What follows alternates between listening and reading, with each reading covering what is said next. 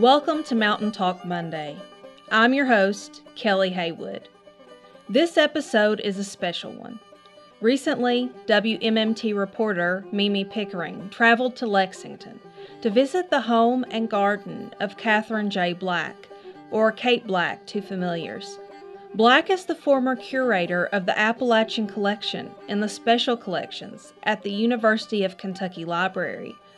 She is also an author and released her book Row by Row, Talking with Kentucky Gardeners through Ohio University Press in 2015.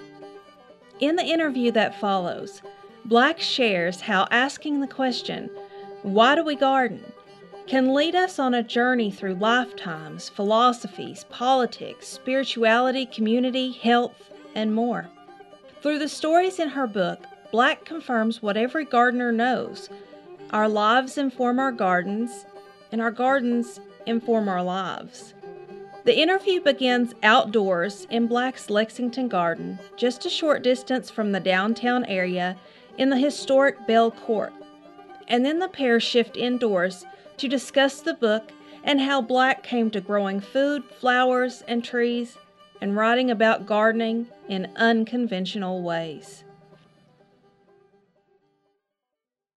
So this is my Lexington garden, and unlike in eastern Kentucky, I don't have like a huge piece of land where I can just like have a huge vegetable garden. So I have flowers in places and herbs, but also I'll plant, like it's too early right now, but I'll have some tomatoes, and some of the broccoli up here sort of mixed in flower beds.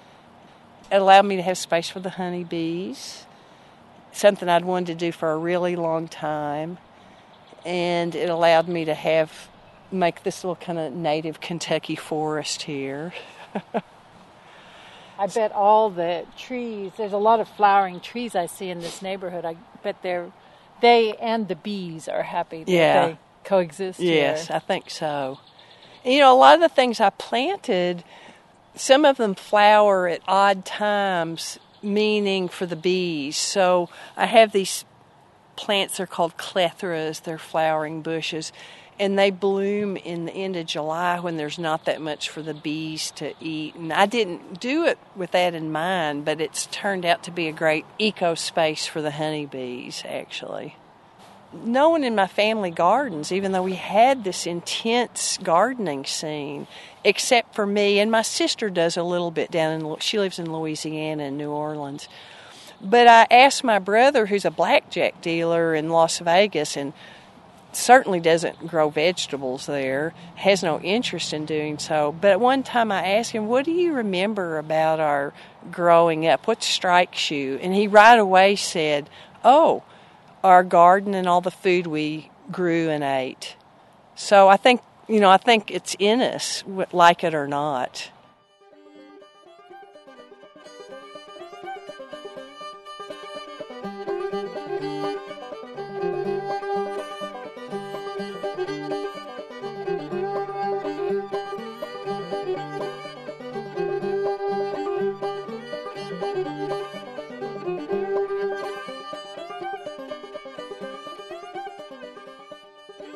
I'm Kate Black. On my book it says Catherine J. Black, because that's my formal name.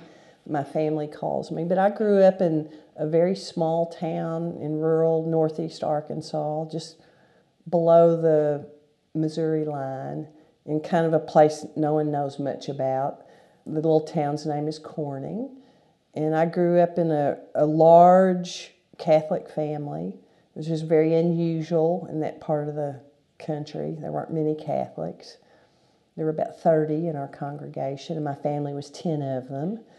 And we were a gardening family, too. By then, I was born in 1952, there were some gardens in town, but it wasn't probably like it once had been. My mother's not from there. She's from up north, as we would say. She grew up in Beloit, Wisconsin. And when she came to live in Arkansas, in our little town with my dad had promised her they'd never live in Arkansas. And a year into their marriage, there they were. And she was really horrified. And some people had a pig in the backyard, and she was like, oh my gosh, what have I done? But anyway, we were a gardening family, and she entered into that enterprise, and I don't know if she loved it, but she certainly did it. By the time I was born, my parents built a new house on the edge of town, and so we had a pretty large, like 3 acres, something like that. And half of that was given over to food production, and we had a lot of fruit. Like there you can grow boysenberries. It's too cold here to do it. We had boysenberries, grapes, blackberries, dewberries, strawberries, plum trees, apple trees, and then, a wide array of vegetables. Oh, we had blueberry bushes. We had asparagus beds. We had everything. We grew, I don't want to say we grew all our own food because my mother went to the store, of course, but we grew all our vegetables and we put them up. I grew up in an atmosphere where growing food, putting the food up, preparing the food, and eating the food together, those were all really important in my household.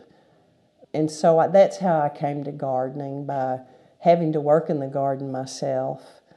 A lot of the gardeners that I interviewed for this book, row by row, talked about how they hated the work they had to do when they were children. And I think I feel that way. I felt that way too. And so it's kind of funny that we all, somehow it sticks with us and then we come back to it later on when we can have our own gardens. But I'll never forget one time, and Arkansas is hot. It's a lot hotter than it is in Kentucky. And so in the summer, it's formidable, the heat and the humidity. And my mother sent me out to the garden to pick green beans. And there were so many green beans. We had the teepee kind, and it just went on and on and on. And it was so hot, and I came in, and I was 10 or 12. And I came back in with about 3 water buckets full of green beans. I mean, it was a lot of green beans. And she looked at the bucket and said, "You didn't get them all." And I was just like, oh my gosh. So that's how it was. We worked really, really hard. I think I would also say that we were not a poor family, and we could have, I guess, afforded to buy all our food at the store, but that wasn't really the object at all. I'm sure it saved us money because there were so many people to feed, but it was really about learning how to do some, like, work hard, do manual labor. And I think my parents, and especially my father, felt gardening was a moral practice. That if you can, you should try to, and if you have land, you should work it and try to grow food. He was actually a businessman. It's not like he was a farmer or raised cattle or anything like that. His mother had come from the Ozark Mountains, and she came from a subsistence farming family. And she knew how, as he said, she knew how to ring chickens, and she knew how to do everything. And she married into this family in eastern Arkansas, which was my grandfather, who was a businessman. And she had gotten an education at the University of Arkansas. Her parents had sent her and her sister, very unusual, in the early 1909 to go to college, and they both got college degrees. And she moved to our community unmarried to teach math in the high school. And there she met my grandfather. And he was better off than her family had been. They lived in this, kind of nice white frame house on the main street where all the big trees were, the one street where the nice houses were, I guess you'd say. And she just dug up the side of the yard and put a garden in. It was kind of, I think, frowned upon, but she did it anyway. My father came by that really honestly and watching his mother, and he had grown up with someone who grew food, and by golly, we were going to also do the same thing. And one of the things I appreciated so much about the book, you don't really see it looking at the title and the Talking with Kentucky Gardeners, but is that what you write about and what people talk about, gardening being so much more than just planting and growing food, like you were just talking about, sort of learning the importance of work. And the moral value of Right. hard work. That just runs throughout the book. Right. I think these different. So tell me, then, how did you get to Kentucky and kind of back to the land in Yeah. Kentucky? Well, that's a fun story, really. I think it's set in a very historical moment, I think. I left Arkansas to go to college, and all I could think about was getting away from rural Arkansas. I liked my growing up. It was normal. I think in most ways it had some problems and some good things. But I really wanted to get out of rural Arkansas. And I think the one thing I would criticize about the culture that I grew up in is that it was really anti-intellectual.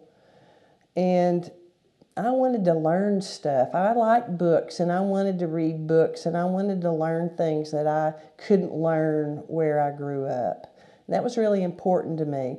So I went to school in Chicago, really outside of Chicago. It was an all-women's college, and it was Catholic. And my parents insisted that we go to Catholic schools because we hadn't had parochial schools where we grew up. We went to public schools because that's what was there. And somehow they felt this was going to enhance our Catholic training. So I went to this college, and it was in Lake Forest, which is one of the richest, I don't know if it still is, but it certainly was the most wealthy suburb in Chicago and of any place even in the United States. And so it was just this kind of strange place. It couldn't be more different than where I grew up, that's for sure. But I loved college. I loved going to college. I loved all the things I was learning. But one of the drawbacks there is people constantly made fun of my accent. It just was unending. It was so, after a while, just really annoying. And people thought they knew who you were and knew stuff about you anyway. So it was a mixed bag, this dream I'd had of going up north to college. And it was wonderful on one hand and annoying on the other hand. So it was a very liberal school. And it was 1970, and that was a moment when a lot of colleges were experimenting with pedagogy and so forth. And so my college was one of those. You could make up your own major, you could do a lot of independent study. And so I started studying the South, this place that I'd worked so hard to get out of, and it's like very typical story, very typical. I'm not unusual in that at all. And I just had this great Southern history teacher, and I studied Southern politics and literature. I started reading Faulkner and Eudora Welty and, all these great writers, and it was a wonderful, wonderful experience. But in my reading, I kept seeing little things about mountain people, and I was like, well, why doesn't any of the literature reflect that experience? So for me, it was a very kind of organic, intellectual question, and I thought, well, I'm going to find some place to go to and learn about, the Mountain South, as we all called it in that moment. And so I started doing some research, and I found out Berea College and Alice Lloyd College at the time had Appalachian Studies programs. And I don't know, just by feel, I thought, I think I'm going to go to Alice Lloyd if I can get in there. That seems like it's more in the heart of the matter to me. And of course, I was absolutely right. I just didn't, it was a feeling I had from my reading and stuff.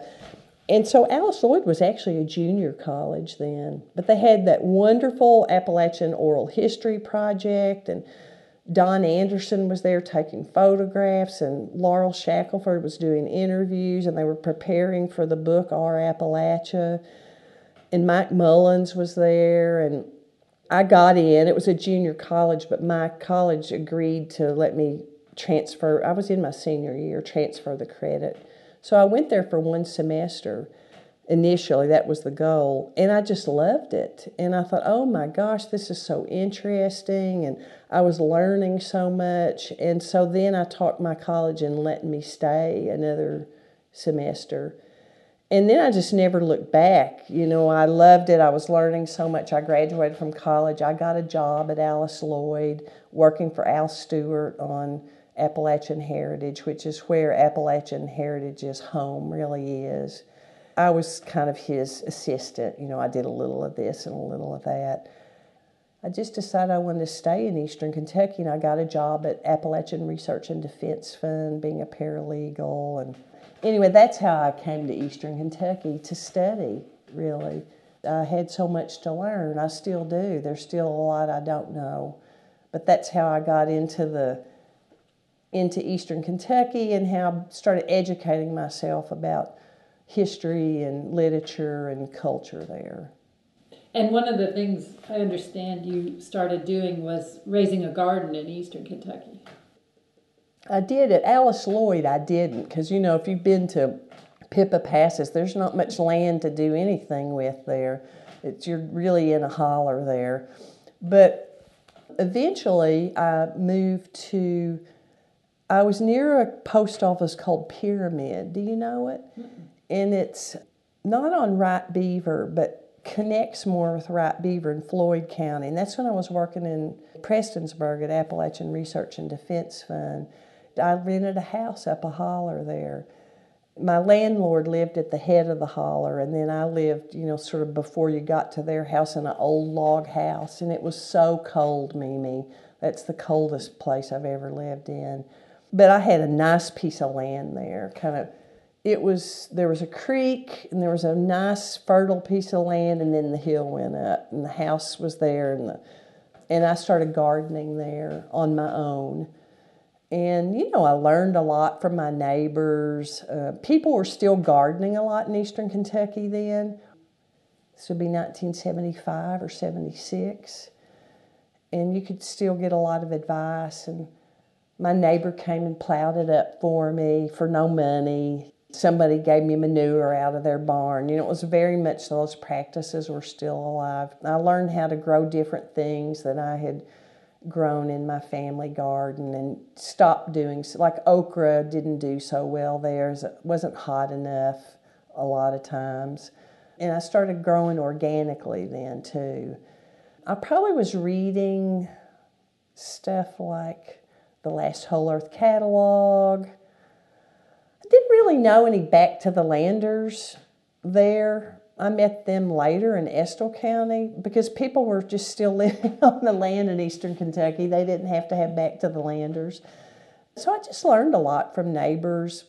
And I was also working with a lot of young people at Apple Red, and many of them weren't from Eastern Kentucky, and they were interested in gardening. So, I was influenced by a lot of different kinds of gardeners, both old-timey gardeners and young people trying to be gardeners. And then I had quite a bit of experience, but not in that landscape. I never stopped gardening after that. I had a little gap when I went to college, but when I came home, I would help in the garden at home. But then I realized I knew a lot. I knew how to can already because I had helped my mother and watched my mother do it all my life. I fit in that way. Yeah, ahead of some of us who had to learn it all from scratch. So your book is in part an oral history, or you did a lot of interviews, and you've been active in oral history as a field.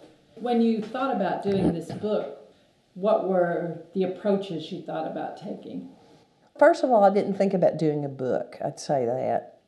I'd been thinking a lot about, why do I do this garden? It's so hot, it's so hard. Every year there's terrible disappointments. The pestilence gets worse every year because it's harder to be a good gardener now than it used to be, I think, because there are more bugs and diseases, and it's just harder to get rid of them organically. I'd been thinking about that a lot, about myself. Why do I keep doing this? I could just ride my bike down to the farmer's market. I live right in downtown Lexington. Why am I doing this? Why don't I go to a coffee shop on Saturday morning or something? And so I had really been questioning, not that I was going to stop, but I'd really been thinking about, why am I so compelled to do this? And what is it about this that every year, come February, I start thinking, when do I get to start my seedlings? Because I start a lot of my own plants too. I just get very excited, and the rhythm of it is very determining of my life. So I'd been thinking about all that. And I thought, well, I wonder what other people think. It was a very natural kind of intellectual question. I wonder how other people feel about it. I wonder what they'd say. And then I just thought, well, I'm going to start this project and I'm going to interview people. That's how I do everything. I just think, well, this will be neat. I'm not that instrumental, really. And so I didn't think about it being a book, but I thought this would be a really great project. I think that gardening, on one hand, is a dying art, and on the other hand, there are all these young people.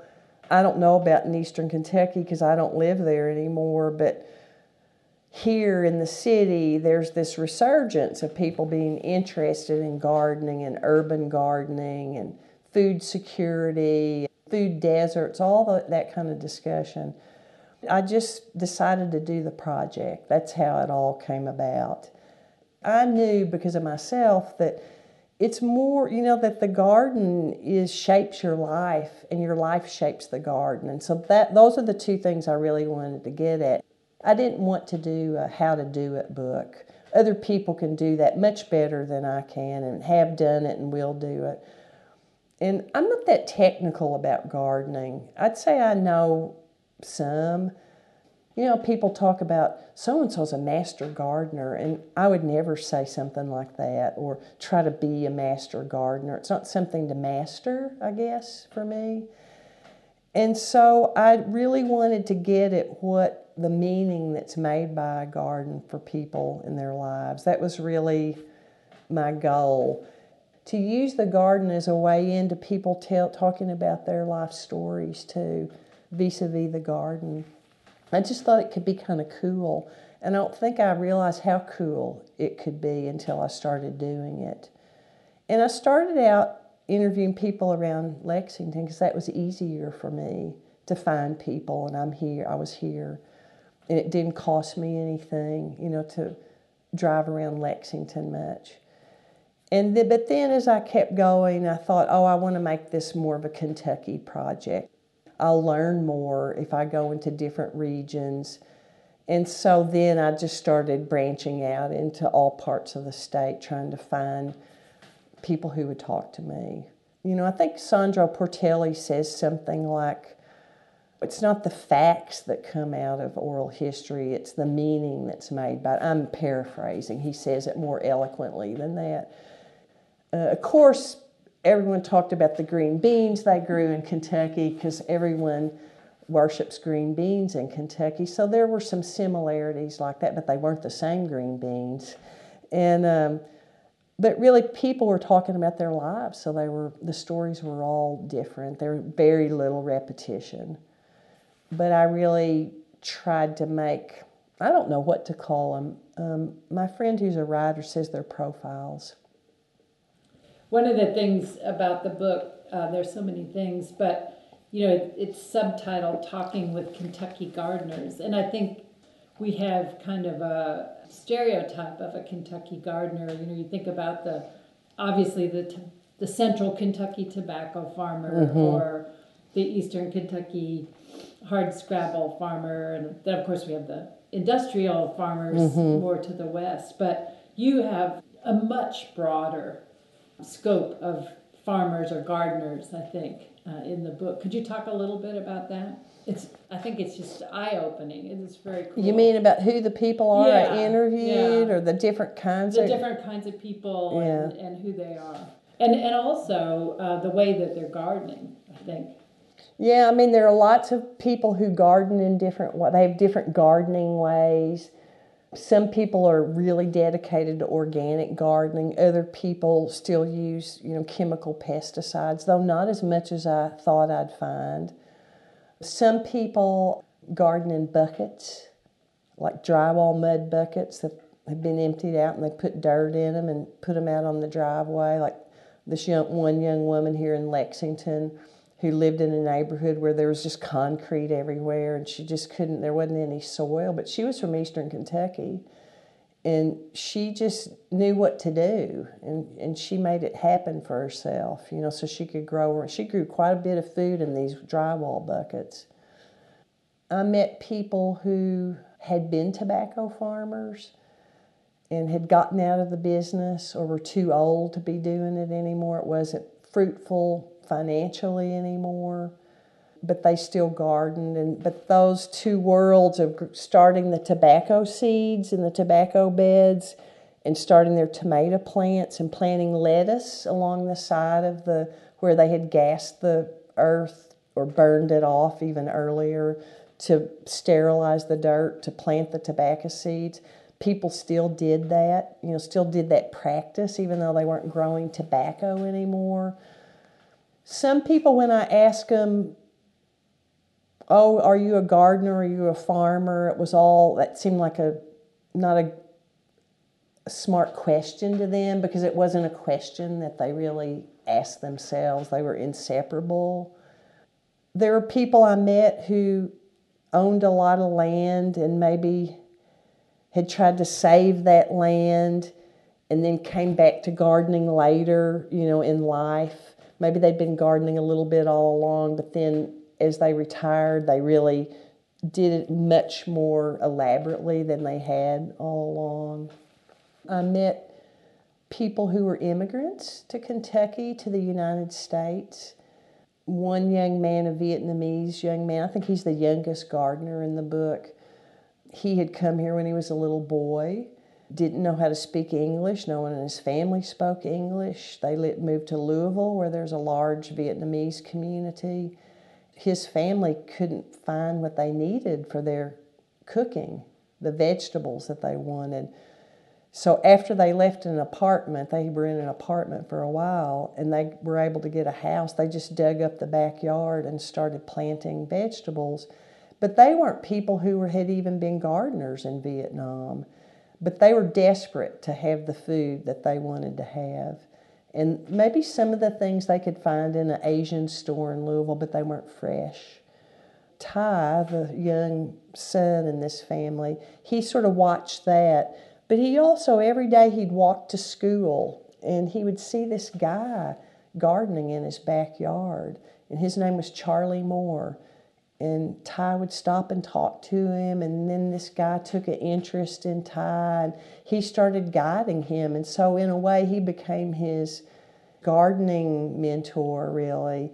And Ty still looks up to him. He learned a lot from him.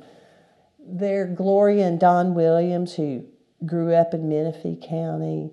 Their parents grew up in Menifee County. Their grandparents, they've been there a long time. They know how to do everything in the old-time way. But they also, I think, are so secure in that they belong there that they can then experiment and do other things. And so they took up organic gardening.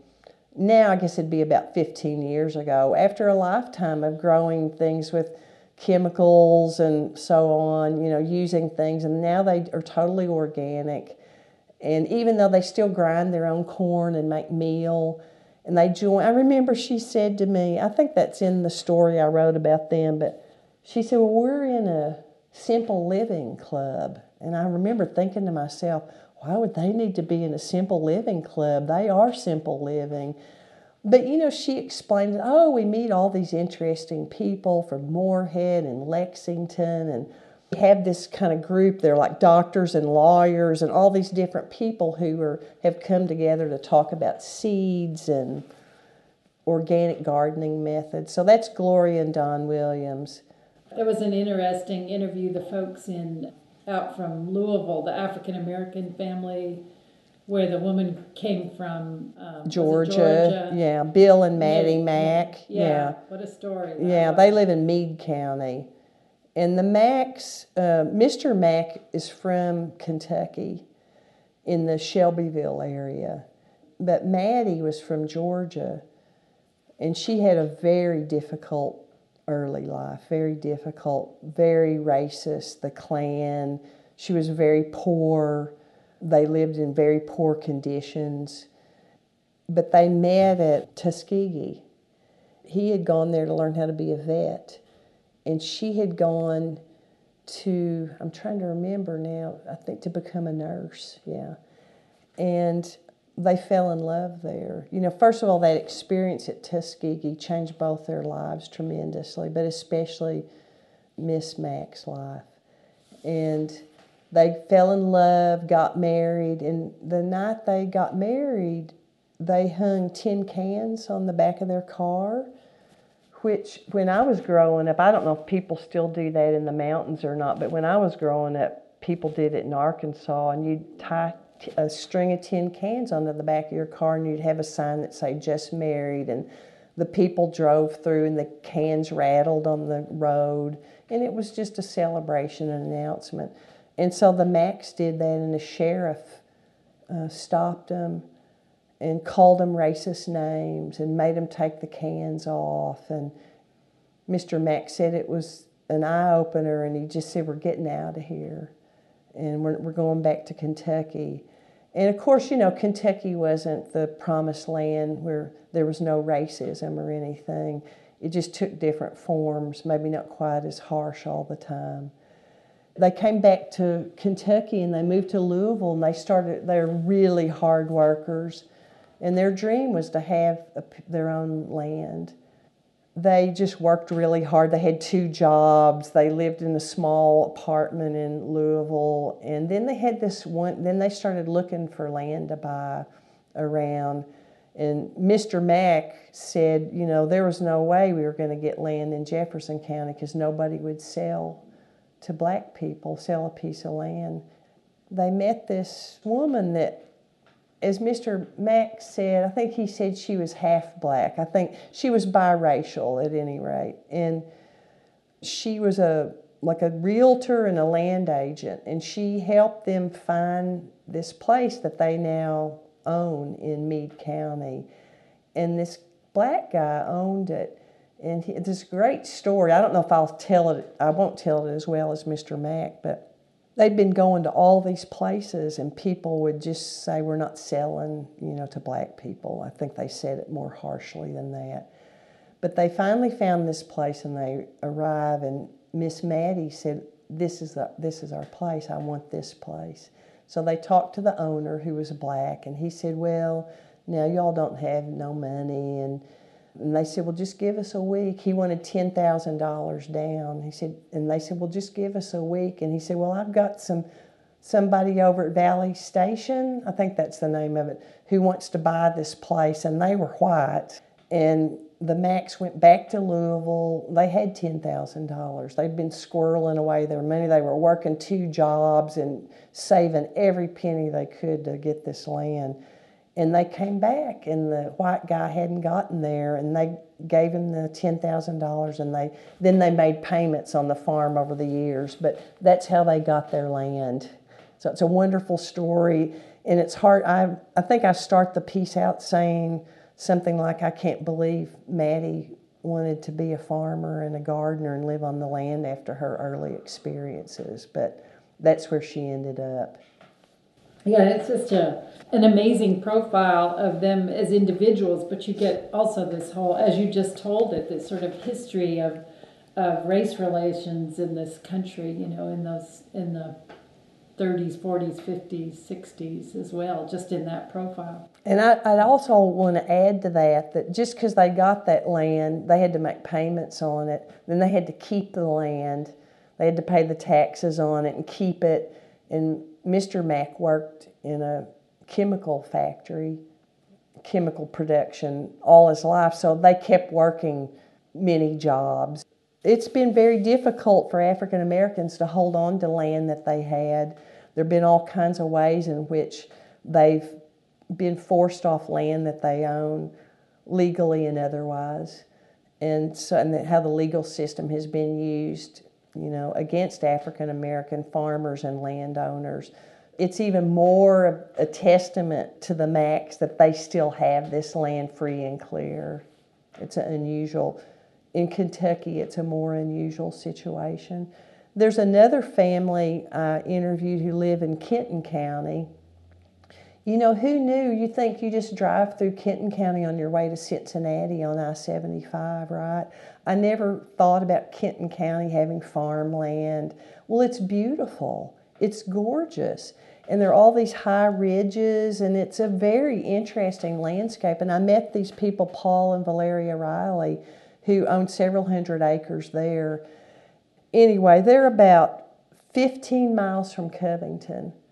And they live at the end of a long road up on top of a ridge. And this land has been in their family since right after the Civil War. They're African American. And it's Paul's family. Valeria's grew up in the coal fields in Southwest Virginia, and with her grandparents, visiting her grandparents a lot there. Her parents were out migrants and moved to Cincinnati, so that family's part of a lot of stories that we know from Eastern Kentucky history. But Paul, his family held on to this land all this time. They raised tobacco. I mean, it's just his elders. They got the land after, the Civil War, and they held on to it and held on to it and held on to it. And then when he met Valeria, he had come home from Vietnam, and he got a job at Procter & Gamble, a good, union blue-collar job. And it allowed him to keep the farm, working at that job all those years. And Valeria had good jobs too, like working in the trade. She became an electrician, and later she was a caterer. But they worked hard, and every day they drove to Cincinnati from that farm an hour each way. An hour there, an hour back across the river, in order to live there and keep that farm. So there are a lot of people that I met who I think have made heroic efforts to keep land. And not just to have land so you can have land, but to live on that land and be with that land and grow food on that land and improve that land and take care of that land.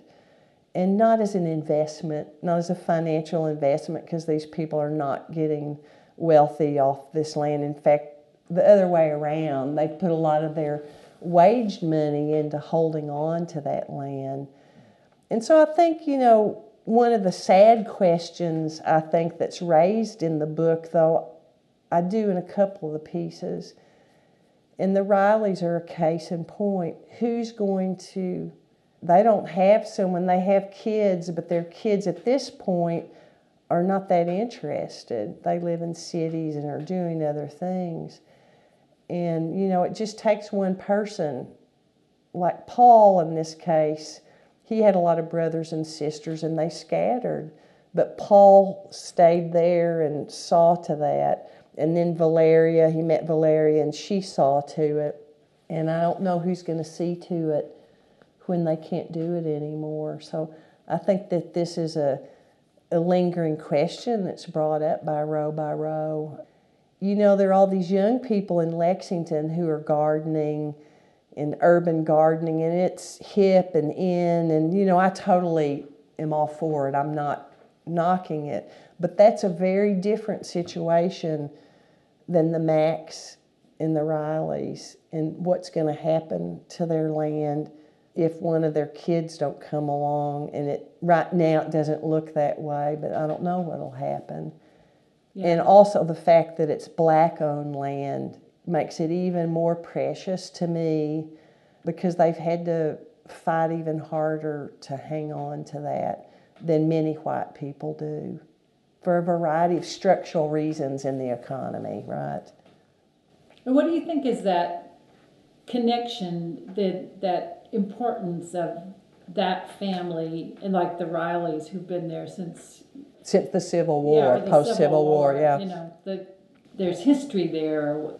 There's still people in Eastern Kentucky who can say, we've had this piece of land for 8-10 generations now. And that was something growing up in California that was really foreign to me. Everybody's a newcomer, but that real sense of history that's right there in that piece of land. Well, I think Bev May's a great example of that. She's from Floyd County, And she lives on land that her grandparents had. I'm not sure how far back it goes. It may even go to great-greats. And she built a house there where a barn used to be on their sort of family, in their family plot of land. And she talks a lot about that, about how she sits there and she realizes her garden sits down in a bottom, which is both good and bad. It's been flooded before, but also the soil's very rich and it's level, so it's not hard to work in it. It's not on a hillside or something. She said, I realized there are no rocks in my garden, and that's because the people before me picked up all the rocks and threw them in the creek or did something else with them. So for her, that presence is it's both a present and a presence, that she doesn't have any rocks in her garden to contend with, which if you've ever gardened in eastern Kentucky, that's a wonderful gift, because there are often lots of rocks in on the sides of hills and alongside the creek and everything. So I think for her, the presence of those who came before her is very great. And I think that's true for a lot of these people really trying to hold on to their land. Gloria and Don Williams, that are from Menifee County, their mother lives right there. They all still live right together. She talked about how her dad, who was a carpenter, built a lot of the houses in the county. She can drive into town to Frenchburg to the store and see houses that her dad built. Jake Powers, I think that's his name, Jake Powers. So there are a lot of people who are very connected in old ways and in community ways. It's their community. It's not just their family, but it's really the place where they've always been. And and on the other hand, there are newcomers who are making community through the garden. You don't have to be someone whose families lived there for 7 generations for it to become meaningful for you. I think that's the beauty of growing food and tending land, that you can become. Here I am in Lexington. I'm not from here, but I've lived in Kentucky now far longer than I lived in Arkansas. I have a love-hate relationship with Kentucky because, sometimes politics here are very difficult, but I also love it at the same time. And I'm here right in practically downtown Lexington, but I've got a piece of land back there, and I am definitely attached to that piece of land. Last year, the people who lived next door to me tore down a concrete block garage and tore up the pad it was sitting on. And concrete's toxic. They didn't do it properly, the contractors. The city wouldn't come. There was concrete dust everywhere, and it all blew onto my garden. I've been sick about it. Sick. I couldn't stop it. And, I've always been somebody who, when I lived in the mountains, was against certain environmental practices and destruction, and I still am. But I hadn't lived in the mountains in a long time. But in that moment, all that concrete dust rolling through, and here I am in a town with rules and everything, and I couldn't get anyone to follow the rules. And the rules are you use water, so that the dust isn't flying everywhere. And so I really had that feeling of something being destroyed that I had built up. And, you can still see, it's not like strip mine damage. I can build it back up, and I'm going to grow food there. And I had food in the garden when that happened, but it was such a sacrilege, really. I felt really defiled. I felt the land defiled, and I felt my labor defiled and my love defiled, and I couldn't believe that they were doing it and that no one cared. That's what we're up against, even here in the middle of town. And it's not at the same level of destruction that people in the mountains have to face and try to recover from. I don't know how sometimes. There are so many people out there that don't care about land. When you do care about it, it's really hard to take. So I don't know, I feel like all the people I met in the book that are in the book and people I interviewed, one of the people I interviewed said, "You've created a community of strangers through this." And so I guess I feel that like we're a community of strangers, all these people who care about the land and want to grow food, and that it's not something cool to do. You know, it's not hip. It's something way more than that. And to be organic, it's, you know, I've been thinking about organic since I was 20. Bev May's been thinking about it since, you know, we talked a lot about organic gardening and her mother and grandmother. And so that's not about being hip, really, though I'm glad it's more hip now, finally. I feel vindicated a little bit. You know, I've got a compost pile in my backyard, and I just keep trying to, in some way, recreate my life in the country. I think that's what I'd say, both with personal relations and how I treat the land. I don't know. I planted a bunch of trees in the yard. Somebody came up one time during trick-or-treating and said, "Oh my gosh, you're reforesting Belcourt." And I said, I'm trying my best. You know, there's sarvice trees out there. So your listeners in the mountains will know what sarvice trees are. Well, you talk about the toxic air and the dust in your yard, but maybe that's part of the answer of why you do it is you've gone back. You're not going to give up on that piece, and you're still adding to it. No, I have to regenerate it now. You're here at my house, and we're going to walk out there, but you saw I have all this manure laying on the garden, and I'm just, you know, going to start over. After that happened, I was really very upset and obsessed. I still am a little bit. But I had to find some way to not be angry, you know, because I live here, and I mean, I can't get out a gun and shoot everyone, even though inside myself, that's how I felt, you know. I felt violent, like this violent thing had been done, and instead of me being peaceful, I felt violent, you know, and so I had to figure out some way to, I don't have a gun, I don't want to use a gun, and so I had to think of some way to heal myself from this experience, right? And so I usually do that by reading poetry or something like that, besides working, going ahead and doing my work.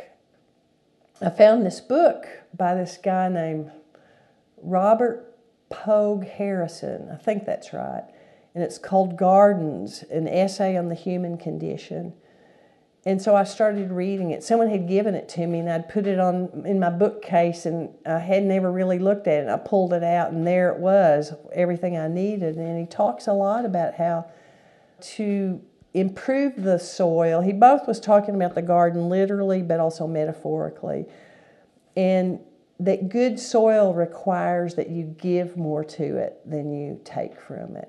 And so that's, you know, a wonderful way to think about life, you know, and that life, if you think about it, life can't be had by just taking. You have to give more than take, or else there won't be life. I mean, literally, there won't be life. That essay really helped me a lot, and so I wrote a paper about it. And I went back and visited the interviews from the gardeners. This is after the book, Row by Row, was already finished. And so I just gave a paper about it at the Oral History Association meeting last fall, and then a similar one just last week at Appalachian Studies. And I found all the ways people that I interviewed give more than they take. That's a way I sort of healed myself, and it was also a nice way to end this project in a way, to think about how all these people in different ways are. So some people are giving more than they take by trying to teach young people how to grow food, and especially young people that have been thrown away by society in a lot of cases. Some people are giving more than they take by sharing what they grow with their neighbors. Some people are giving more than they take by rejuvenating the land and going organic. Some people are giving more than they take by working in their communities in gardening projects. So this was really helpful for me, and also just another way to think about gardening. It's more than just the fresh food that you grow. You're really making connections and belonging to sort of larger things in our world that ultimately are held together by, I think, good work, some kind of good work, however it is you need to do that work, and some kind of love. It's something about love and belonging that I think gardeners. Oh, and this person says in the essay, he says something really radical. I can go get the book and read it if we need to actually quote it. But he says, if you're going to give the world over to anyone to lead, it ought to be to gardeners. So, because of these things we're talking about. Well, I was going to ask you, and today you were saying, one of the motivations for doing this was you thinking, well, why am I doing this? Why, when I can just run down the street and get it? And it seems like you are coming to some answers. Right. Oh, and one thing I left out, I'm not a religious person, but lots of the gardeners I interviewed definitely are. And that's one thing I left out, I think, because I often don't literally think about religion that much or spirituality.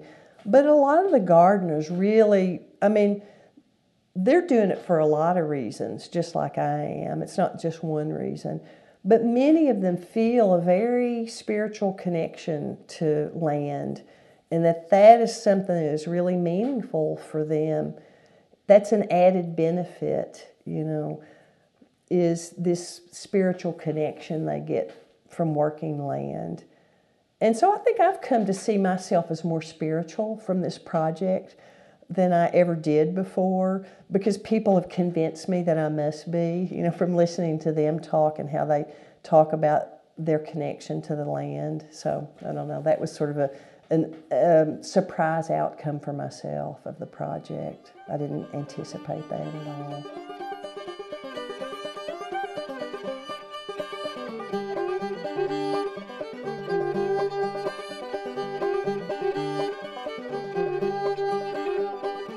That ends this broadcast of Mountain Talk Monday, and I've been your host, Kelly Haywood.